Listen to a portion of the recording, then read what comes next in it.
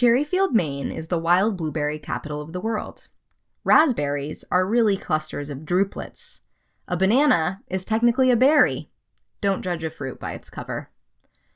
Welcome to the Nature of Phenology, where we share the cycles and seasons of the outdoors. I'm your host, Hazel Stark, and this episode was written by Joe Horn. One day last August, after having fixed myself a salad for lunch at my office, I noticed that the stump from the lettuce and the peelings from the carrots pushed the capacity of my compost pail to the max.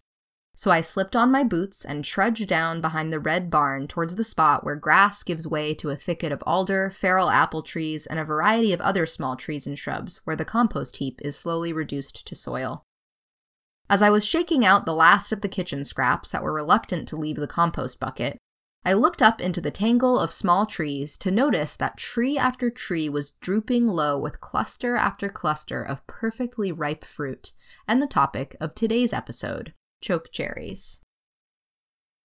I ran back to the office to get my coworker to show her what was the most impressive display of wild tree fruit bounty I have ever seen. We stood there in the tall grass, jaws gaping at the display of radiant fruit. Some trees bore cherries as dark as ebony. Others were scarlet red and caught the sun like so many plump rubies. I walked over to a tree whose fruit were a dark, rich red reminiscent of Washington State's Bing cherries. I plucked 2 cherries from a cluster and popped them into my mouth to savor their wild sweetness.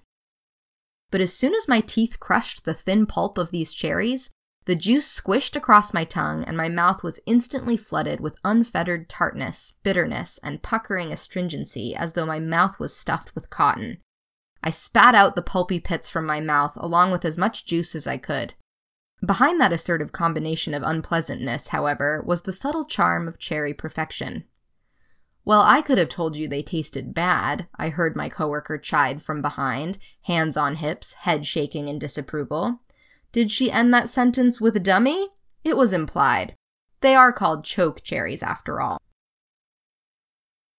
I later learned from her that though these cherries are downright awful for eating, it was a prized jelly fruit among her Aroostook County family. A jelly that was so smooth, so vibrant, that it was reserved to adorn the tops of thumbprint cookies or to be slathered on dense, chewy anadama bread straight from the wood cook stove. Having never inherited this special recipe, she immediately sent off an email to her aunt, whose expertise runs the gamut from field botany to ash basketry, from landscape painting to geology, and from quilting to, well, anything to do with the natural sciences and traditional handcrafts and arts. A real Aroostook County Renaissance woman. Her recipe couldn't be simpler. Buy a box of dry pectin and follow the recipe on the box for the sour cherry jam. We hastily picked nearly 4 gallons of the vibrant cherries, made it into even more gallons of jelly juice, and then passed the whole lot off to her mom to be turned into what was one of the finest jellies I have ever had. Dense, velvety, and translucent, the flavor was a perfect balance of tartness and sweetness, with not even so much of a hint of the bitterness or astringency the unprocessed fruits are full of. In short, this jelly was the heat of an August day and the cool calm of an August night, preserved in little quilted glass jars to be opened in dark, snowy January. So this weekend, you can head out in search of the plump little cherries and could even try your hand at making your very own chokecherry jelly. Just be sure to bring out a field guide to be sure that you correctly identify your cherries amid the near boundless bushes and trees and shrubs that are adorned with fruit this time of year. You can download this episode and find a link to the transcript, contact information, photos, and information about how to subscribe to the show as a podcast by visiting archives.weru.org. Have a nature question that you want us to answer in our show? Simply reach out to us. Theme music was by A Pileated Woodpecker, made available by the U.S. Fish and Wildlife Service.